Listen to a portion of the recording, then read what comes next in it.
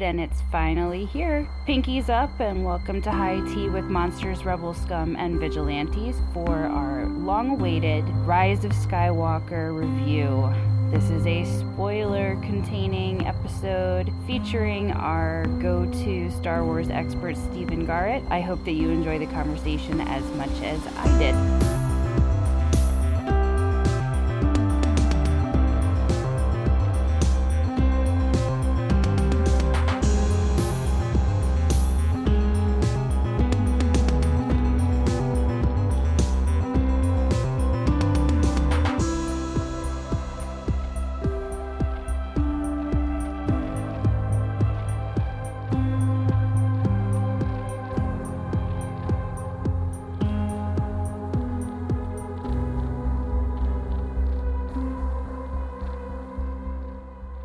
All right, cool. So I'm sitting in my very cluttered basement with the number one Star Wars expert of the show, Stephen Garrett, next to the Endor bunker and ATST Walker.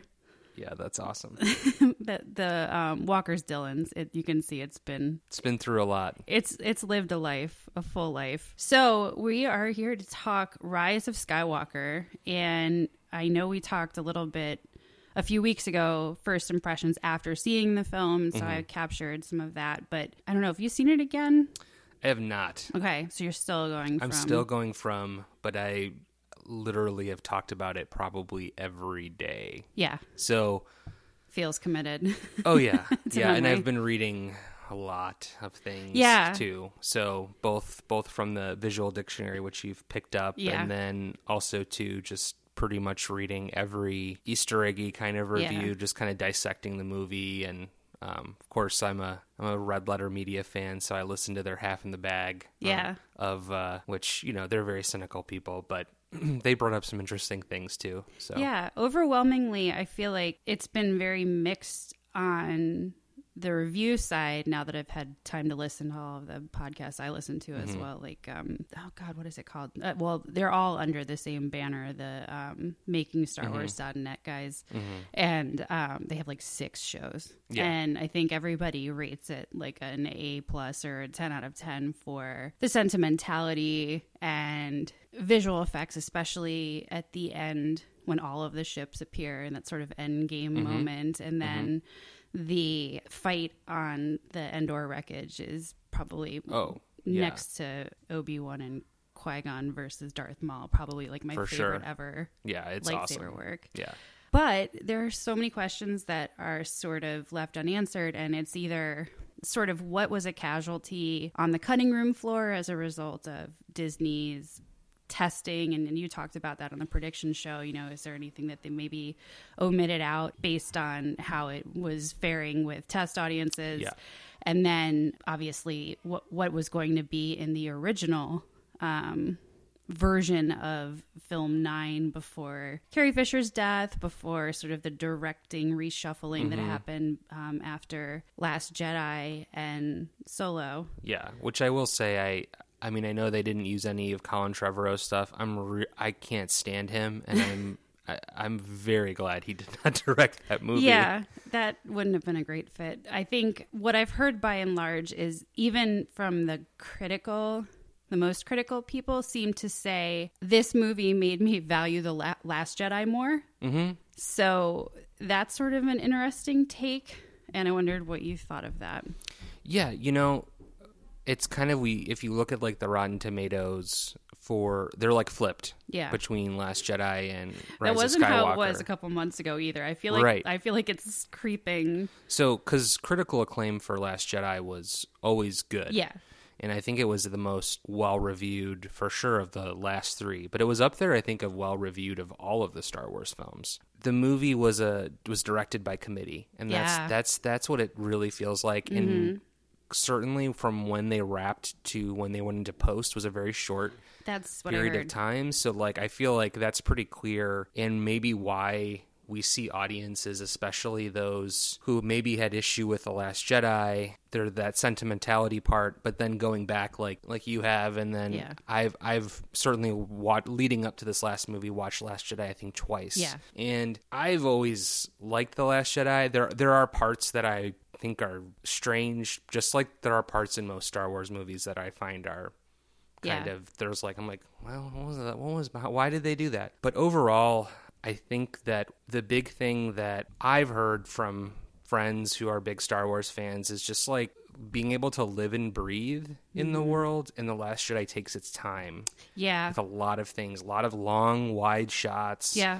You know, a lot of establishing shots, a lot of, you know, we get to like live in the moments with the characters. Whereas in Rise of Skywalker, because I think they were like, I don't know, they put these external constraints on themselves, and I don't know, maybe I'm sure there are reasons why, but it's like you don't really get to breathe in the moments. Right. Yeah. The moments kind of meant more in Last Jedi because you were sort of brought into this scene and you got the luxury of staying there. Right. Whereas you really were skipping all over the place at such a quick pace with Rise of Skywalker. Like even looking at, okay, let's look at Empire Strikes Back. You have Yoda lifting the X-Wing out in parallel to Luke. I think it was probably like double the amount of time Yoda's flying that X-Wing out. Like they were like, we got to get through these moments as quick as we can. So she's in like Octo, and then she's not on. Like it's like you're like, where this like everybody's moving around. And so I was much. like, how is she? I mean, like she just memorized how to get to Octo from, if the wreckage is on Endor and not the moon of Endor, right? Right. It's on Kefir. Okay. Kelfir. So it's on the planet that Endor is a moon of. Correct. So that's where the wreckage from the Death Star is, and she gets into Ben Solo's TIE Whisperer, which is it's like a souped up interceptor, right? And then she's just like off to Octo. Like I don't know if she's using the like force memory to get there. Is it that's programmed the only thing in? I can think of from an astrogation standpoint, because we spent an entire movie trying to find a map to Octo.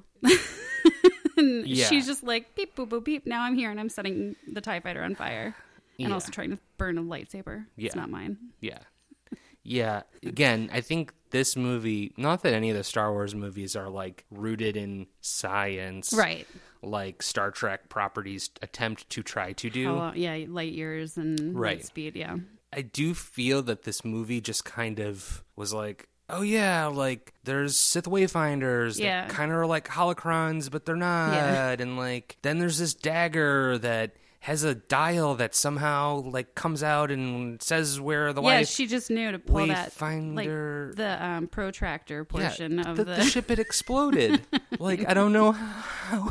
Like, she's just like, how did that work? I don't know. And I think they just kind of were just like, we're not going to even think through things, which I feel like is a mistake because if anything, Star Wars fans, I mean, look at there's like the visual dictionaries and things are so into the minutia that like when you start to get a little too just like it does that because it does that, because of the Force. I know it's you just a willing suspension of disbelief, right? And that's how it's sort of always been. But I think that other films that have come in the last 30 years, or I guess 45 some odd years since New Hope, they have sort of raised the bar of expectation. It can't just be cool Muppets and, you know, cool pew pew sounds in outer space and cool like interior of the Death Star shots and lighting and really great, you know, space pirate characters. There's any old movie can kind of do some of the effects work, and you know, if you look at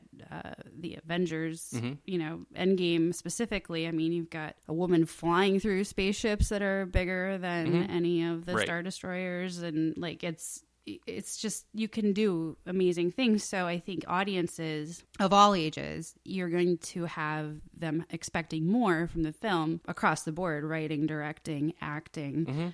But Star Wars loyalists are willing to give a pass to some of the things like poor dialogue, right? We've always relied on the dialogue not being the strongest AKA suit. The prequels. Yeah. Oh, God. Yeah.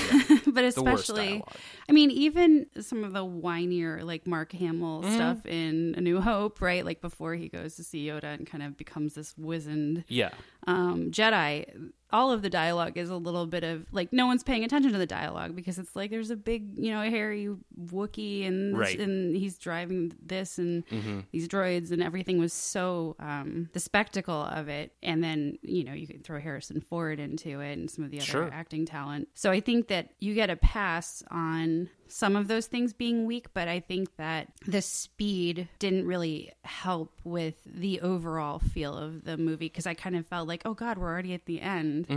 When we got to that scene. 100%. And again, I think that's where I'm sure there's a contractual thing where they made the determination we're not going to split up any of these movies and we're going to it's got to be 9 movies. And maybe there's some weird, who knows, maybe there was some like thing that they made some very strong promise or there's some contractual thing where George Lucas was like, this has to be 9 movies. Yeah. Does it though? I mean, what like I don't know to whom, because it's based on the characters by George Lucas, so I don't know what rights, he... Yeah, I don't know what they had in that. I mean, he could have just been like, here's your whatever, $4 billion, like, see you later. We own all of these now. Yeah, like, and maybe that's, and that could be. And I just don't know why... after Carrie Fisher passed away, I think they could have had a pass from the Star Wars community to be like, we're going to take another year. Yeah. Because we need more time. It doesn't have to be every 2 to 3 years on Christmas. Like, it can be, let's get a better movie out. And I think that's maybe where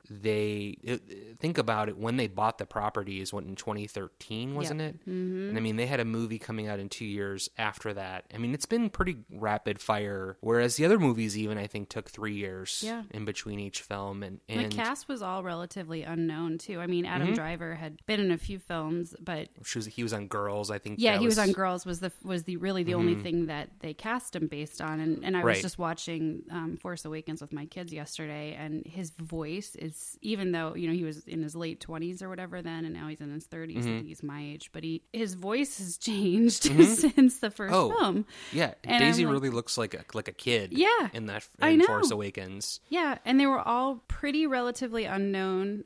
From Daisy Ridley was just a casting call and John Boyega's career was blossoming too. Right, he had Attack on the Block, and I don't know that he had much else. I don't really think so. Yeah, and they said he talks a little bit about them, robbing him of his accent just because it didn't work for the character, and he's like, well, everyone else who is British gets to stay British, or some people who are American have to use British accents. Also, he's First Order, which is essentially Imperial, and they all have British accents. Yeah, even Jana. Right. In the new movie? Right, 100%. Had an accent. So he's just kind of like, why? I think it's because his accent's not like RP, like it's not that, that thick RP, standard like royal pronunciation, whatever. Like it's... I like, I've always liked, but especially in Solo, I thought it was so well done. Lando's pronunciation has always been just off from everyone else's. Yeah. So I like Donald Glover. What Donald Glover did. Yeah. And the accentuation at that simulated poker table or Han, and it's like, it's Han. And then there's another word that rhymes with Han, and he says it correctly, and so it's kind of like, well, is it just selective, or he's just doing it to piss him off, and so that's always like, there's no consistency in who speaks what. Oh my God. And the worst one is Queen Amidala, because Keira Knightley plays the body double. Maiden, so she's usually the one in the Amidala garb speaking to the viceroys, and so then you hear, I'm like, that does not sound like Natalie Portman. It looks exactly like her. Yes, correct. And their mother said on the set they couldn't tell them apart when they were in costume. Oh, wow. Yeah, so, but there's really no consistency. Well, we have a lot of questions from our group on Facebook, which is High Tea with Mrs. V, if anyone would like to join it who is not already in there, and then questions that Stephen and I have discussed a little bit ahead of time. So let's go through those. So the first one is Snap Wexley, Greg Grunberg, who is famous from all of the things J.J. Abrams has ever done, I guess. Felicity probably being his biggest. Yeah, Alias, role. Heroes. Oh yeah, he's like in everything. Basically everything that JJ's ever done, and he's JJ's best friend. And he was sort of utilized more, I think, in the first. Well, he wasn't in the second. He's film not at in all. the second film at all. He wasn't in Last Jedi at all. No. So he's in Force Awakens, and then he kind of goes on vacation when everyone else needs him. He's like arguably one of the most like used characters in the books that have came out like leading up to Force Awakens with the Aftermath, and then he's in Resistance Reborn, which I don't recommend. Yeah. But he's a point of view. Point of view character in that. So like, and has like the most like dumb death. Yeah. Like just Well, I think what bothered me about that was like the trigger for Poe, that, you know, because he's just like snap, you know, and I didn't feel the bond between them. No. Like that friendship, it's not like as if it were Finn, you know. So when he cries out and then he's just like, I'm sorry guys, I don't know what to do. Like it's like that really mattered to you that much. I mean, he was just the guy who I did love the dialogue with Carrie Fisher. I don't know if that was really cut when she was like, I need you to say, because he's like, everything is horrible, and she's like, I need you to say that like more positively. Yeah. And he's like, this is great. This is awesome, because like a planet just got blown up, and I'm sure that's straight up from the cutting floor from Force Awakens. Yeah. So like he had like comedic value and recognition and name recognition from other projects, but can you talk a little bit about why that character is important in the context of the Resistance, and also kind of his history and what a missed opportunity this might have been? Yeah, he's the adoptive son essentially of Wedge, and who Wedge is married to his biological mom. And Wedge for young listeners, Wedge Antilles. You might wanna... Yeah, so you know the Red 2, right? So probably of all the like X-wing pilots, and also is in the Battle of Hoth, arguably like the most like the pilot that we outside of Luke were like, oh yeah, there's that guy. Even Spider-Man gives him a nod in Captain America: Civil War when they're trying to get supersize Ant-Man down, and they tie the web around his feet. He's like, you guys remember this really old movie, Empire Strikes Back? So he's famous. Right. And so contextually, I feel like Snap's kind of filling a similar role as to what Wedge filled. And in the books, like he fights in the Battle of Jakku, and like has this like crazy like story of like with like a homicidal like B1 droid that he's like that's like followed, that he's like rigged up, that has like sword arms and stuff, just like crazy. Sword arms are never a good thing in it's like General Grievous. Like, you don't want that. So I got to like, and I'm sure a lot of like listeners, readers got to be like, oh wow, like this is a character that then also has a pretty big, like Wedge has got a lot more context from the Legends books. Yeah. And to, I think he's in some of the stuff with the newer canon books, and certainly in the comics. So it's disappointing that, you know, there's like several pilots left from the Resistance, and he's leading the Phantom Squadron. Yeah. And we don't really get any... That was one thing I was bummed about in Last Jedi. I was like, where did Snap go? Yeah. I made a deliberate effort to follow him in that battle, by the way. Yeah. And lost him. Because everything's going on. Like, by the time they're landing, the ground crew with, the horse aliens. And... So I made this deliberate effort to follow him through the battle, and you lose him so quickly because there's a lot going on inside all of the Star Destroyers, or I guess what are the fleet of the Armada? The Zystil or Zyston class. Yeah, the last I think order. They're still Star Destroyers. They're so they're like souped up evil, more evil Star Destroyers than whatever you build on Corellia. But, and you lose him anyway. Like even making a deliberate effort to watch him, you lose him. Yeah. And that's kind of sad because, to your point, the history, like it's a big family in the Resistance and the Rebellion. Yeah, and then, you know, of course they are like, oh, Wedge has a cameo for like literally 1 second. It was brilliant. Hey, your son's dead. Yeah. Sorry. Yeah, also... Yeah. Also, he's like his celebrating. Son is dead. He's celebrating at the party, like, yeah, like everyone else. And I'm like, right. You guys lost a lot of friends in that battle. Yeah. And I don't know where his mom's a pilot as well and stuff. I don't know if she's in it or not. Like, because in Resistance Reborn, spoilers. Yeah. For those who do want to listen to that, at the very end, you're like, oh, it looks like Wedge and them are going to join the Resistance, and Nora and Wedge are like, I think we're better served going elsewhere. And then you're like, where? I'm like, where are you going to go? Yeah. So sort of a wasted opportunity, and especially if you're going to have an actor that is, known. And I don't know, were you the one who said to me that it might have been my brother who said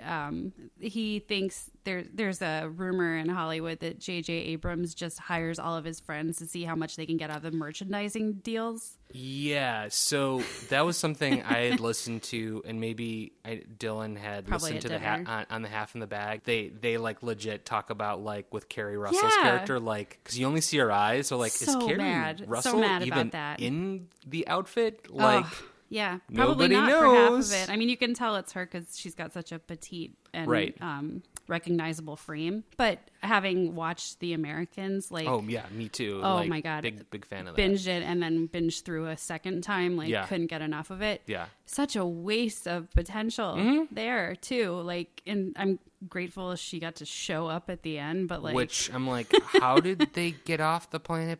Before it blew up. And also, why does she have a Y-wing? Like, why don't we just talk about like I had this ship? How did you get here? And when did you escape? And you gave away your chip, and like suddenly you're in a resistance ship, and what's going on? Yeah, I feel like it was like her role was to provide a little bit of like, by the way, Poe Dameron's like Han Solo. He's a spice smuggler too, blah blah blah. And popular with the ladies. Right. And here's this MacGuffin that'll magically get you onto any First Order ship you want. Yeah.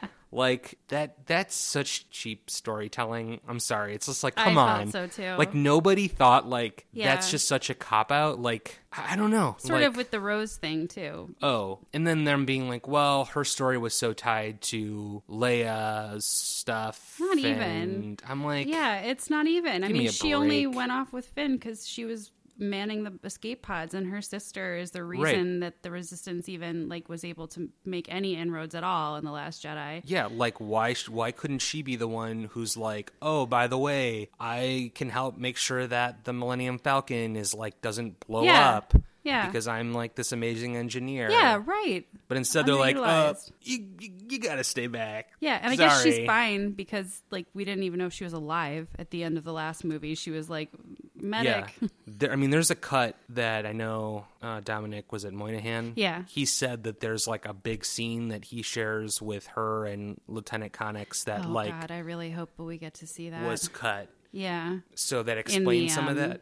Maybe in the DVD. Listen, I would not be shocked if they do a similar thing with like they did with Avengers, which was only like a sneak peek. Yeah. But I would not be shocked if they're like, in like a month, they're going to be like, we're re-releasing the film with an extra 15 minutes added to the movie that still go. From blah, blah. Of course. Yeah, of course I'm going to go. Like, it's going to be like C-3PO practicing languages again by himself. I mean, I hear there's like a giant over 3-hour cut. I mean, this all could be just nonsense. I hope so. But I would be down with it. I think that my theory is it would just they assumed it would have been too similar to Avengers Endgame if it was the exact same length, all of the ships coming the same way, all of the good guys show up with the Doctor Strange and the. I still just think it's the end of this of a 9-movie like series that has spanned over 40 years. Like, they can do that. Who gives a shit? Like, of course. Yeah. I don't know. Who's sitting in that audience that's like, I gotta go. They're like, I gotta go to the gym. Just like Avengers. Like, I'm done with Star Wars now. The funny thing in my theater, like 90% of the 30 to 40-year-olds went to the bathroom at the exact same moment.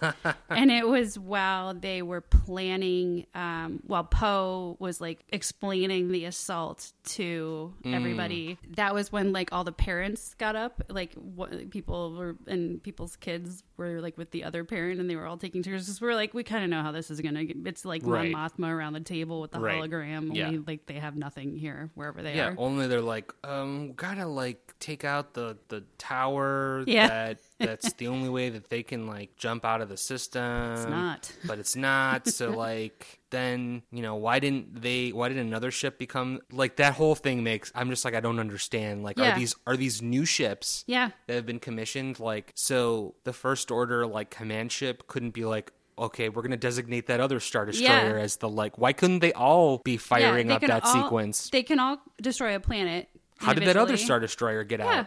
Just by itself. Blew up Kijimi. Mm-hmm. Yeah, and then everyone's like, Kijimi, oh no, like it's a planet they know and love. And yeah, it was like... It's like, well, we were only there for a couple minutes and it looked really shitty for yeah.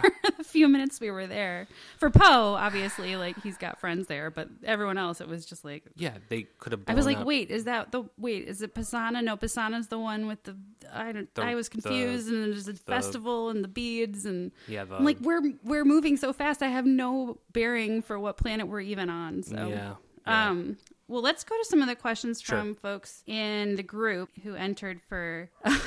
We had said we were going to give away a Resistance Reborn hardcover book. I'm sure some people will like I'm going to retcon that offer and just give away the Baby Yoda gear that I bought from Etsy. So we'll go with that.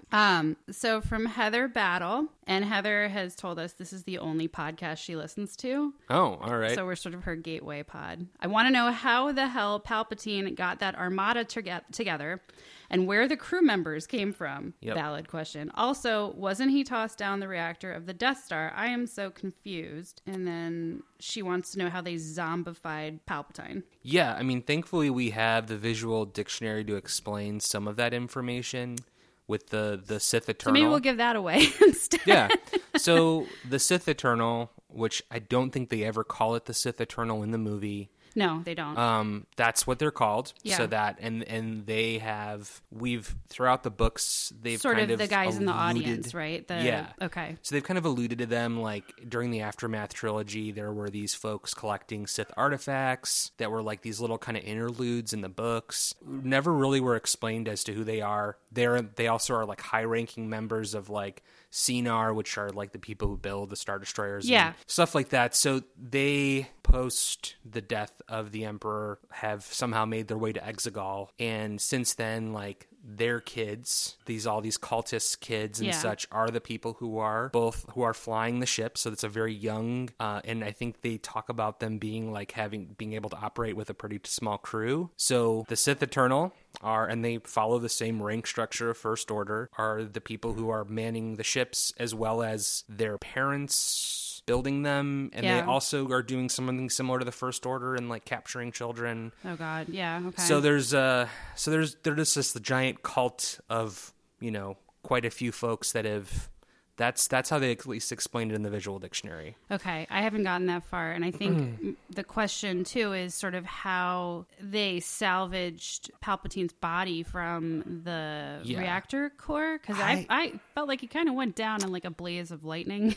In that, so did they summon back his soul into sort of a like the way they did that lab of baby Snokes that are in the tubes? That's my thought, because for End of Return of the Jedi, it certainly looks like the Death Star is vaporized, whereas like, chunks of it have fallen through. Did chunks of him make it to Exegol? Because that's what I don't get.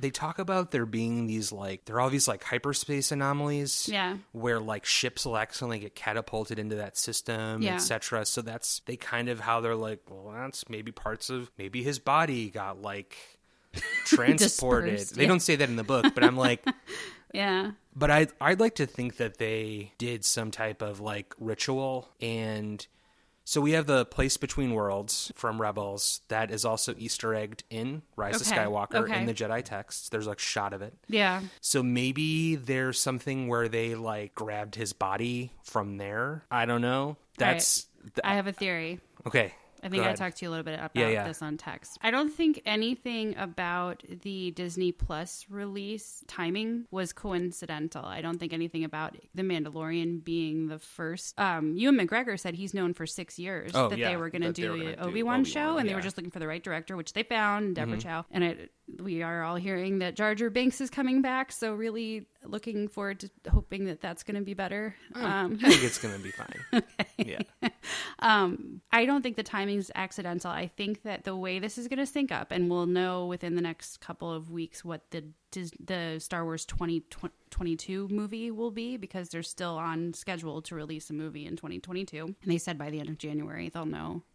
We'll know more. So I think that when we see in Mandalorian Baby Yoda on that table with the scientist and the client has left the building and Mando comes in to rescue Baby Yoda, they extracted Baby Yoda's, because they said these are off the chart readings. I should stop calling him Baby Yoda, the child.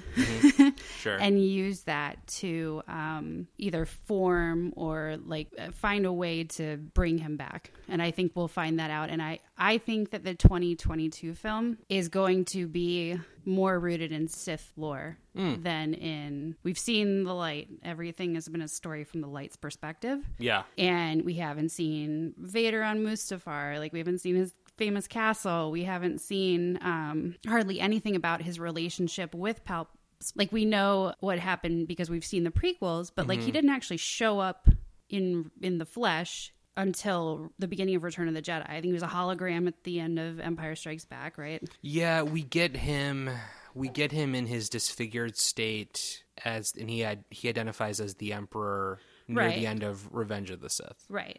And then then there's nothing in New Hope, and then there's the hologram. So originally he doesn't even make an appearance until the third Lucas film, right, chronologically, but yet somehow he's the big bad for all 9 movies. Right. Let alone the Darth Plagueis tie-ins. It's all... So I think that they're going to close some of the gaps. I hope so. There's a lot of rumors of this Project Luminous thing. I've heard about that. And I was just reading, I think it was from Making Star Wars, where they were talking about, I think the next thing that's going to kick off it will be a video game. Okay. Is going to kick off Project Luminous. Oh, cool. And I think the midichlorians removing some of those from the child, maybe I think that for sure could be used in the ritual. There's no Sith left, and the only Jedi left was Luke and Leia, and if you consider Han to be Force sensitive or whatever, there was really no one left, and so the child materializing. I wonder if Yoda was actually the one who figured out the secret to eternal life, because immortality was always the quest of the Emperor. Right. And there's a little bit of that in the Clone Wars. Yeah. When he goes to the weird world. Yeah. I don't remember. It's it's not the Mortis stuff, but they're involved with that. They don't call them the Wills, but I think it's the Wills. Yeah. He's following that sphere of light around, and maybe we're gonna get some of that in the new Clone Wars TV show. Yeah, I wonder. I'm just thinking, because I was talking with Dylan about this too. We probably annoyed the hell out of my sister-in-law, who had to sit in a car ride to O'Hare from my house to the airport, just listening to Dylan and I back and forth talk about nothing but Star Wars. Sure. 30, 45 minutes. Yeah. But Dylan thinks the child is Yoda has mastered time travel. And so it's actually Yoda. So then if it's sort of the cycle that enables all of the evil is also enabling all of the good, and it's, should he have come back? Because if his DNA or his midichlorian count was used to build that armada, it sucks, but then also the Force dyad between Rey and Ben Solo wouldn't have existed if they had not both been born at the same time, and if she had not been left on Jakku, and if he had not turned against everything that his parents stood for. And so round and round we go. And maybe someday it's just going to be a reboot of the same way they're doing the Marvel alternate stories on Disney Plus. We're going to get a reboot of Star Wars within our lifetime. Yeah. I hope I'm really old if that happens. I legit was talking to one of my coworkers about that, and we both were like, we hope we're old and just crotchety about it, and we don't have to really like deal with it too much, but highly possible. So zombified palps, we're just kind of are assuming, I mean, the visual dictionary goes into it a little bit, but we're sort of assuming that his being was summoned back both through something he was able to facilitate during his real lifetime, right, and the power of these the Sith Force. The other thing that we were kind of tossing around at work is that maybe Palpatine is, because he talks about having all the Sith within him, that maybe like the Palpatine that we see is just like a manifestation of something else. Like just the dark side as a whole. Yeah, and so maybe Palpatine's way older. Even the senator from Naboo is again maybe a clone. Yeah. Maybe they're all clones, and this is the real Palpatine who's like super ancient, who's just like decaying. Yeah. I don't know, because maybe he time traveled too, because when he says young Skywalker will watch your career with great interest, you know, it's kind of like too much. How do you know? He's really into that sorcery stuff in Rebels, and trying to like go into that which would would maybe be their means of time travel, that world between worlds, because that's how Ahsoka survives. Yeah, is essentially like screwing with the time continuum when Ezra pulls her out. Yeah.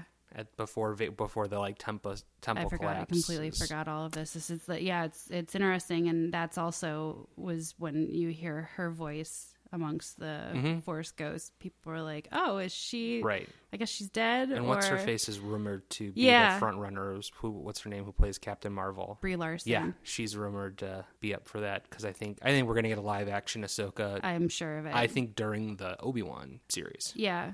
That would be amazing. They, again, also, Chris Terrio and J.J. Abrams were very like, well, or maybe it was the editor, was like, yeah, we did kind of explain more how Palpatine, but we didn't want there to be more, like, too much expositional drop. And I'm like, the whole, like, three-quarters of the movie is an expositional drop. There are so many people who didn't see Clone Wars and who didn't watch Rebels, who have no context for these characters, don't even know that the Jedi in the Jedi Council in the prequels, they don't go around being like, well, my name is, you know, like it's an Al-Anon meeting or something where it's just like, yeah, and some of those characters are like only speak in the Clone Wars, so we only see them like maybe in the fight sequence. Yeah, you're like, cool tentacles, dude. Like, whatever happened to like what's in Ki-Adi-Mundi? Why wasn't he one of the people? I think he's got the like maybe like the fifth most Jedi like speaking lines. There's so many questions I have about omissions, and I hate, so it's sort of, as a writer, my rule is, it's like you can't really have something there that anyone in the audience wouldn't be able to understand or explain. So, you know, when there's all of these voices in Rey's ears saying, like, I didn't even realize the first time I watched it which one was Hayden Christensen, because I was just like, it's like balance the Force like I did, and I'm like, you kind of didn't. You kind of your journey kind of like was pointless. Yeah, you are not the chosen one. Rey's the chosen one. You effed up. Yeah. So yeah, and then our final question on the Facebook group is from Andrea Mitchell, and Andrea says, this is another one about the Emperor, so I think it kind of fits into this discussion. The Emperor says, kill me and you become Empress. Then he steals the Force dyad power between Ben and Rey, which he couldn't sense until they healed his fingers. So then he was like, interesting. Well, now you're both here and I'm going to suck the life out of you both. But she still kills him. She still strikes him down. So is she now the Empress of the Sith?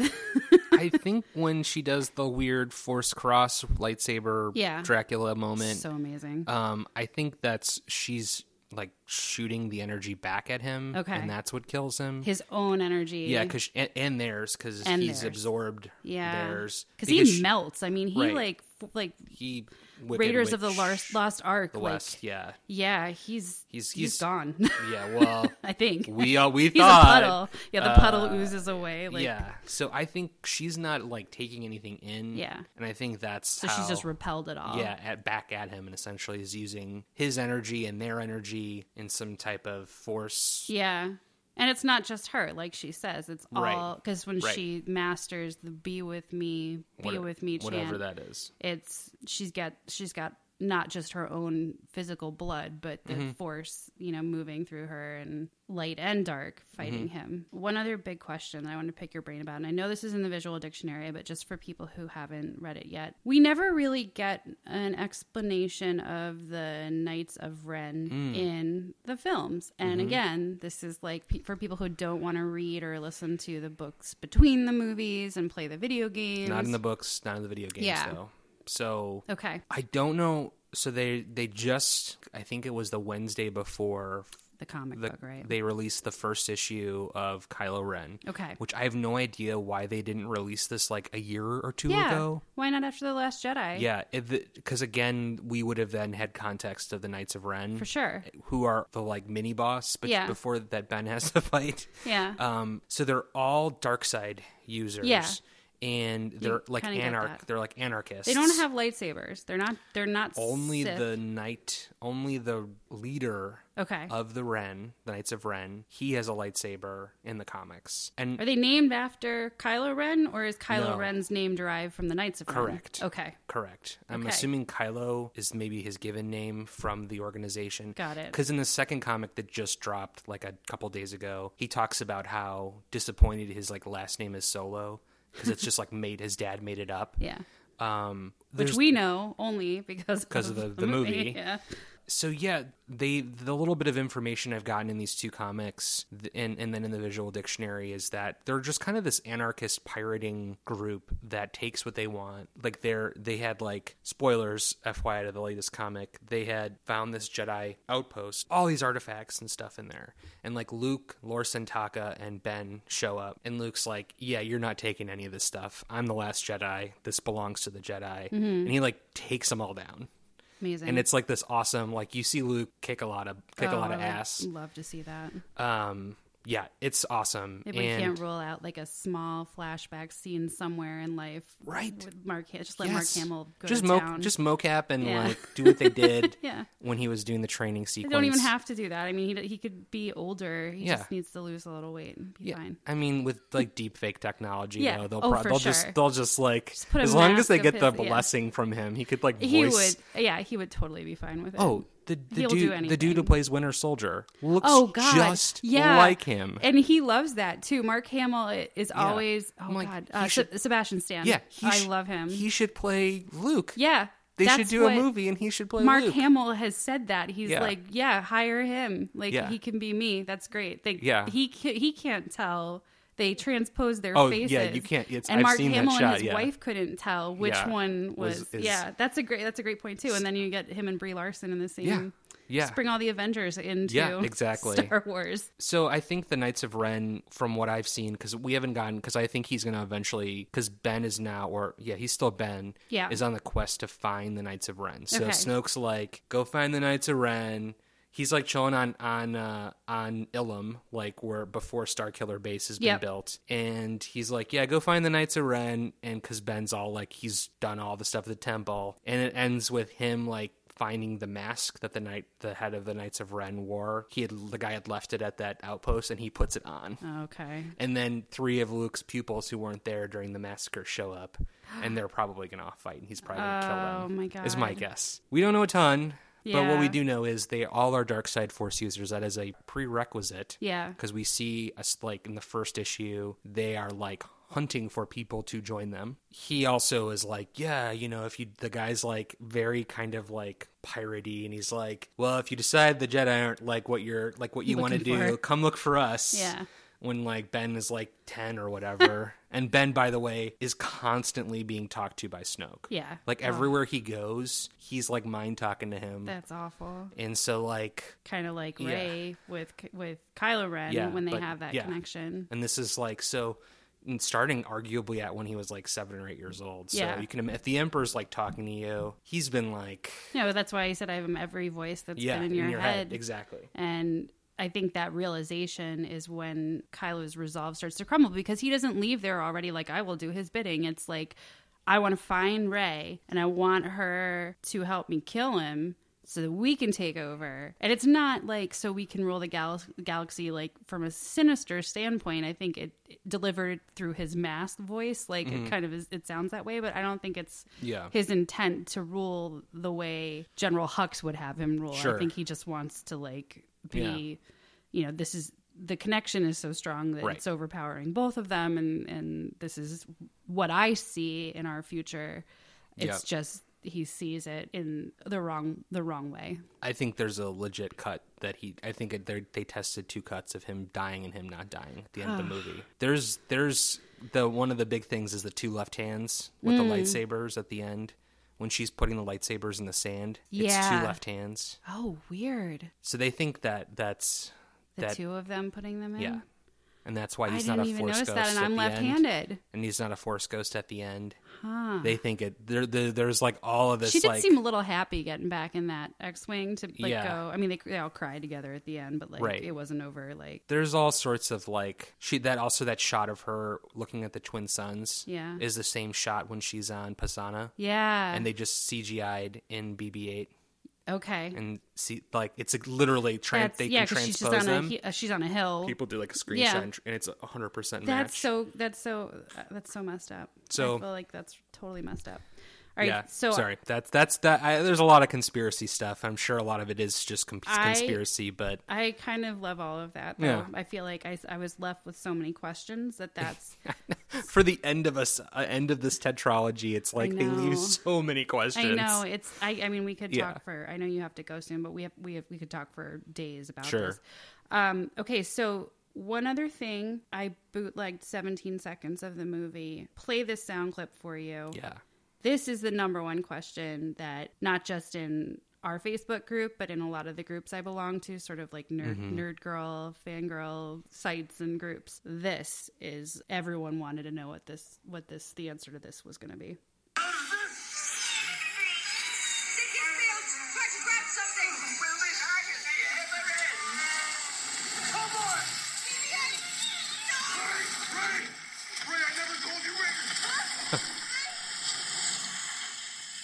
Ray, I never told you, Ray. There's like several times that he does that during the movie. Yeah. We need to talk to you, and Poe's like, well, when Poe's not around, that's what you mean. And it's such. I don't understand why you wouldn't resolve that. Yeah. Like I have no idea why they would leave that in the editing. Like why? Yeah. Well, my hope going into the movie, just from a representation standpoint, was that it was like I'm in love with Poe. Just letting you know, kind of like between best friends moment, right? But it obviously wasn't, because immediately the next scene, Poe is like, "Can I get a kiss, Zori?" Like, on the next planet they're on, and I think J.J. Abrams has confirmed officially that it's because he's Force sensitive. Yeah. Which again is kind of a weird thing of like, hey, Ray, yeah. Hey, I'm Force sensitive. Ah! Like. I could use the Force too. Yeah. Or maybe it's like, I don't know, Ray train me. I don't know. Like I feel like. But that like if you're dying, what's the point? I know. So So and if you're Force sensitive, don't you know that you're not dying? You're just going into a cave. In the new Skywalker series that will emerge, where Rey and Finn, he's the apprentice. Yeah, and he's just yes, master. Or like he'll Obi-Wan. At this point be a Jedi master or Jedi master, depending on how much time goes by. So here's another question for you with the operation that I guess it was General Hux's father who created the concept of stealing children and forcing them into a life of servitude. And his like initial like children are like insanely they're like insane though. But so what's your thought about then going back to my theory about the Baby Yoda midichlorians? What's your thought about some of them being imbued with the Force, and then Jannah talking about the moment when she and Finn are talking about I think she's Force sensitive. Yeah, but they're like, she's saying we all just laid our guns down and left, and it's like, she's like, it wasn't like, it was just like a feeling. And that's when Finn's like, a feeling. I think, I think there was like, if we like go back to that first teaser to Force Awakens when Snoke is like, "There's been an awakening." Yeah, exactly, an awakening. Did you feel it? It's not like one person woke up. No, I think there was some kind of event that they've never explained that happened, because I think that like when Finn becomes overwhelmed and like does essentially the same thing, I think there's like a cascading effect, and maybe it's because the light is trying to balance. It's trying to find balance in the because it can feel what's happening with Palps in his test tube. Yeah, because I thought from the get-go in Force Awakens that Finn was like, when he like picks that lightsaber up and he's like, he just goes for it, and he actually holds his own against Kylo Ren, like who's broken. Just killed his dad, and he's but he actually like. And I don't know, because then I was like, man, maybe they train them how to use lightsabers. Yeah. But then I'm like, well, the way they explain that lightsabers are really like how Jedi use them, or is because the Force is like guiding them to use it. Yeah. Well, what is it that happens when Maz Kanata and Han are watching Kylo Ren take Rey away, and Finn is like, one of the many times he's like, Rey, in all three of the movies. It's probably like his, other than woo, it's like his best line. They can fly now. Yeah. They can fly now. They can fly now. They fly now. They fly now. They fly now.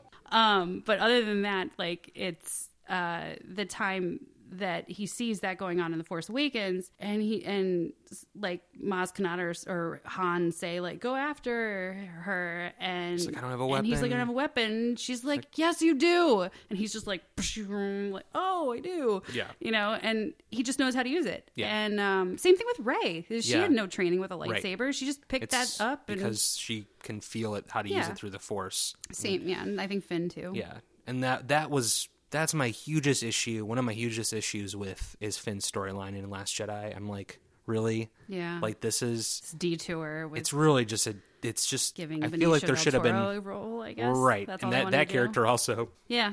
Bye. Like, we're introducing this like dubious character, and then DJ really is like, see you later. Yeah, most annoying accent ever in a Star Wars movie. Yeah, I think that's also just to round back to our talk about the women that were kind of relegated to prop roles. Kelly Marie Tran, I watched this show on Facebook. I have to do it in small doses because it's a very emotional show, but it's called Sorry for Your Loss.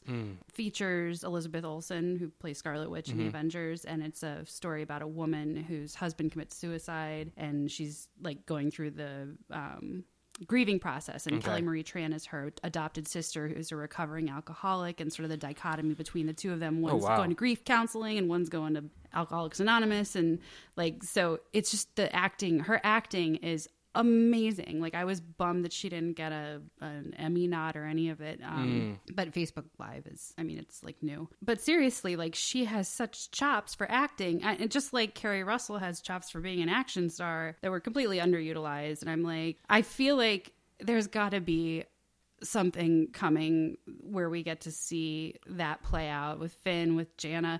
I don't understand what the hell is Lando talking about at the end, where he's like, well, let's go find out where you're from. That alludes it's in there. That's her kid, that it's his kid. But why leave that on the table if you're not going to have any life after this? If you're like, we're retiring all of these, like, how much longer is Billy D. Williams going to be around? I don't think for very much longer. Yeah, I mean, he could barely get up the ramp at the launch of Galaxy's Edge, the dedication ceremony. Yeah, I don't know. Like, I don't know. We were left with a lot of. I mean, certainly Rey has awesomeness in that film, but like Last Jedi is a strong female-led film. Yeah, that throne room scene too. My God, it's one of my favorite scenes in Star Wars. I just want a whole movie of them fighting together. It's so good. There should be a whole movie of the two of them fighting. I don't care who together. Yeah, I don't care if it's good guys, bad guys. I would just Mandalorians. I would just watch them fighting together. Yeah, it was awesome. And I think that my favorite moment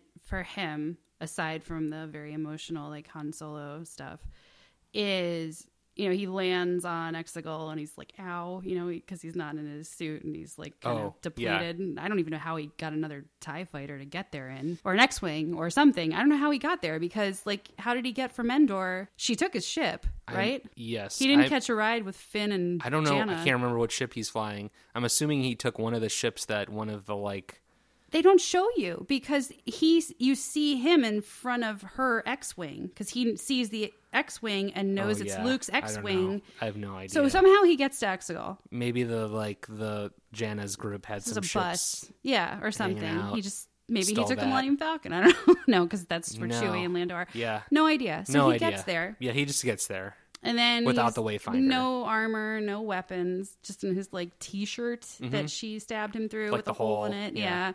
And then all of a sudden it's like, okay, well, now I'm going to fight the Knights of Ren, and he's getting his ass kicked. And then when he gets the lightsaber from her, the pass behind the head, awesome. And he pulls it out, and he sort of looks at the Knights of Ren, and he does this little bow shrug move. It's very Han, which is so Han, and I was like, I love this. I want so much to see a whole Ben Solo movie where he's Ben, Adam Driver playing him. I think Ben should have lived. Oh, I know. He certainly participated in a lot of atrocities. Yeah. But I think that I would argue that he was under subtle mind control since childhood. Yeah. I mean, just the same way these stormtroopers were. And there's a lot of parallels you can draw. And exactly. And then him and Rey finding there needs to be a balance of the Force so this doesn't happen again. Yeah, and it's them. But exactly. But then we're left with what's to stop any of this shit from just happening all over again? Yeah. And also, if there's truly to be a balance, you can't only ever have one, right? It can't ever just be one. Right. Because who's to stop Rey from being tempted by the blood that flows in her veins? Or maybe Palps can come back and possess her. I don't know. So it's just... I just would have much rather them, both live. I would have been okay with them not having that weird kiss and, just been and then it being I'm dead now, but still I just wanted them, so desperately wanted him to live and see the cycle get changed and see him just go no, this is going to be different. Yeah. And she kind of accomplishes that on her own, but still I'm I don't know. I legit think that I think they screen tested 3 or 4 different endings. Yeah. And Reylo and Finn Poe. Reylo won. I guess. Yeah. I don't know. Well, I'm sure we'll find some of this out in 20 years. Yeah. There'll be a documentary that'll come out that'll be this was a shit show. Because I think it was. Yeah. I think it legit was, because they had a lot of reshoots and they're not hurting for directorial talent. I mean, no. I think that They could have just picked anybody from... You and I talked about Mandalorian's finale. They could have picked any director from Mandalorian and been hey, instead of this, do a feature film. Or in addition to this... Or why weren't they listen, we don't have another good writer. Let's just bring in Lawrence Kasdan to finish this off. Even though he's kind of I did my Solo project. I'm sure if they were listen, Larry, or whatever. The writing in Solo is we good. need you to help us finish this off. Or bring in one of the myriad of Oscar-winning screenwriters other than Chris Terrio, writer of Batman vs. Superman. Chris Terrio's intro I otherwise love the visual dictionary, but his intro where he's who better than me? I've been a fan since I was 4, and I made my parents take me to see Return of the Jedi every weekend. And I'm I'm fucking qualified then to go direct that movie. Yeah. I don't even... Every one of us would have been blown away to stand on the Millennium Falcon. That doesn't make you qualified to write the script. It's just you're writing his shit, and I'm sorry, but I don't think he's a good writer, and I think J.J. Abrams. I do like Force Awakens a lot, and that's great. They should have just been that was J.J. Abrams' project. Go off and do another Star Trek movie. Yeah, or go make another show on television. Let's bring in one of the other. Let's bring in some other phenomenal. Mm-hmm. I always thought that the guy who would have been one of my votes but he's doing the Dune stuff. Oh, is he? Denis Villeneuve. Oh, okay. I know who you're talking about. Did Arrival and Blade Runner. That's awesome work. I can't wait for Dune. That's the thing I'm most excited for coming up this year. That's gonna be good. But like there are so many directors and writers that they could have brought in a powerhouse to like I don't know. But I think that the thing that I'm hopeful they've learned, because Marvel was so successful at this. You need a strong showrunner who's like managing the whole thing, like the Kevin Feige. Yeah. He's now on Star Wars stuff. Thank God. It's gonna. I think he's gonna take it over. I hope he does. I think he's taking over for Kathleen Kennedy. Well, a lot of people are really not thrilled at her anymore anyway. So I think it's time, like not to kick her for all of the work that she did she's to get done a this lot stuff of great to stuff. where it is. But you kind of need a fresh, like, I don't know. This is Kevin's game, is to manage these monster universe. He's proven, and Star Wars needs that. Yeah, and also, I mean, if you look at the success of Russo brothers. Yeah, the Russo brothers. Okay, so with the Russo brothers, which is a team, right? One brother has the strength of being really good at communicating with actors and giving actors direction, and the other is really good at the shot and the cinematography and the framing. And it's like sometimes you need a really good pair. You need a pair. You know, you don't necessarily like need just like one person who's like, okay, I'm so in my head on this. Right. It's just my vision. And, yeah. I think Jon Favreau could be a really good. Oh my God, that would have been amazing if he directed this. Could have directed this really. It would have been a good choice. Yeah. Take him off some of these Disney live action animal movies and give him. Yeah, I think he's gonna get. I think Deborah Chow is gonna. I think I don't know that there'll be a Kenobi film. But they've talked about there's going to be likely a Mandalorian film. Oh God, so good. Which they're doing what I was like, this is how this property, and I feel like even comic book property should be, of having like mini series and then culminating in a movie. So you get all the exposition out of the way and you focus on like this, like the big event. And you don't even need to launch it in theaters. You can just simultaneously launch it on Disney Plus, because that's like make more money anyway. Like 3 of the Golden Globe winning films went straight to Netflix streaming right away. Like Dolomite Is My Name. I think that in addition to all of these great directors we're getting, because I love seeing more representation, women, and having an Asian American woman in Deborah Chow, and like having just more diversity. Having Pedro Pascal cast in the lead role for Mando. A majority of the directors are minority. Yeah, which is fantastic. I love Gina Carano. I cannot get enough of. I'm sad because I assume the reason we don't see Cara Dune of Alderaan in The Resistance, she's probably dead, because she probably dies in The Mandalorian. No, or she's on one of the like 50,000 ships that shows up that were like. Remember Harrison Dula? Remember any of those characters? Yeah, they're just there, but you don't need to see them. With some of like Lobot kind of people just on a ship somewhere. I think there was rumors that Lobot was going to be in the movie. I heard he was in there too. Yeah, you didn't see him. There's supposed to be more stuff with Wicket other than the just the and his son. There's supposed to be more of that. Yeah, I have no idea, but I would love to see a Dark Side movie directed by Jordan Peele. Oh yeah, that would. I want to see a horror Star Wars. Yeah. So rated R. Disney doesn't do that, but I know one of my things that I run Star Wars horror role-playing games. Oh, awesome. So a lot of the Star Wars games that I run are very horror That's amazing. focused. And so there are some comics, like there's one that was, I think it's called The Screams of the Citadel. Oh, God. That's canon with like Luke and it's really disturbing. There's a trade of it now. Okay. I'll send it to you. But I'm like, I want more. Yeah. I want more like... Yeah, real adult, like Star Wars for adults, right? Yeah. Like there's like...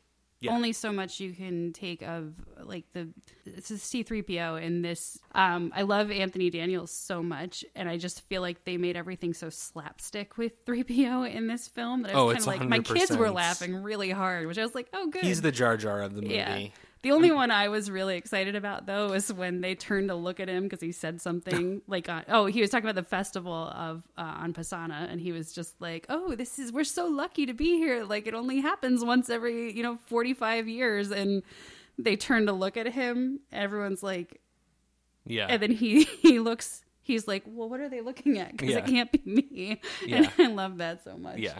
But other than that, everything else was very like the Babu Frick stuff. I mean, you got to do something for kids. It's like there's no Mos Eisley Cantina anymore, really. Like, we saw what that looks like just in between. Oh my gosh, I love how the like Jabba droids took over the Mos Eisley Cantina. Yeah, they didn't even serve droids. Yeah, I know, exactly. I just love that in Mandalorian. Like all of a sudden, they're waiters. Yeah, it's so good. Yeah, I love the Mandalorian. Well, we went over time. I know you have to go, but thank you so much. Of course, and I know we'll have more to talk about as they announce what's coming. And Clone Wars. I know we're like a month we're a little over a month away. I know from that. I know. I have to go rewatch.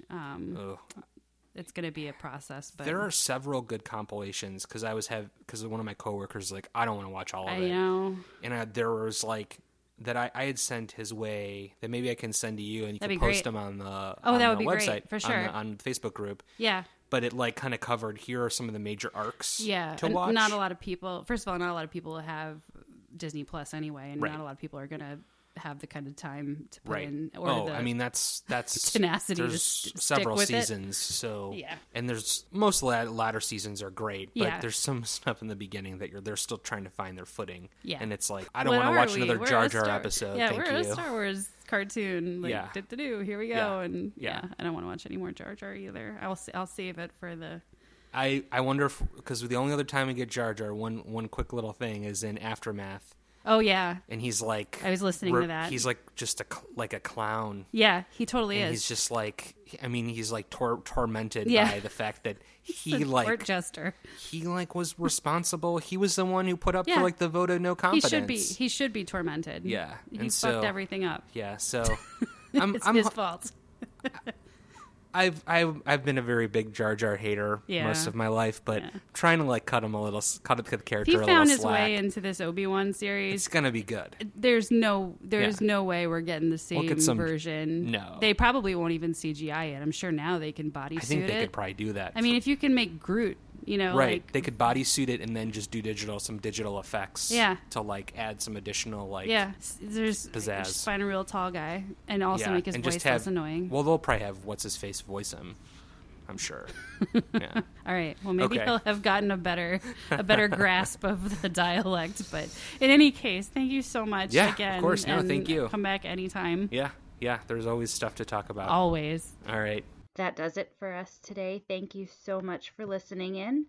And special thanks to my husband, Nick, who set us up with a studio in the basement so that Steven and I could have a conversation that sounded as good as it did. In order to properly thank him, I promised to insert this clip of our sound check as a tribute to his efforts. Thanks, and see you next time. You could probably split a stereo into two mono. I'm sure. I don't even. Because I don't know if you want your listeners to have you to hard panned. Like, do you want to talk like Corellian ship classes, because that's about how I feel when you talk this language. Well, touché. Let's listen to this and see how it is. Okay.